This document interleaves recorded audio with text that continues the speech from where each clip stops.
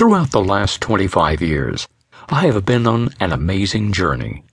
It was a journey that began on that fateful day, December 21st, 1988, when my brother was murdered, along with 269 other people in the terrorist bombing of Pan Am Flight 103 over Lockerbie, Scotland.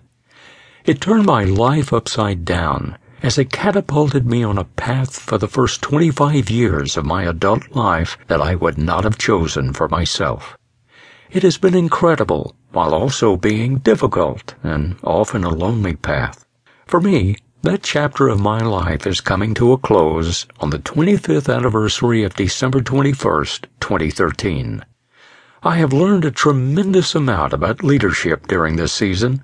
A study of leadership would be incomplete without an understanding of what not to do in leadership.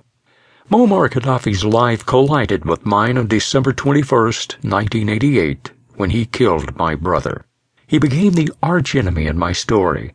But instead of taking on my enemy in the typical way that happens in so many stories, I took a much different approach. I made a choice that I refused to become like him. Instead, I chose to take a path that was the antithesis of his journey. What better way to end this season than to show what I have learned about leadership by chronicling Gaddafi's life? So, this book is about what I have learned and how not to lead from watching his life.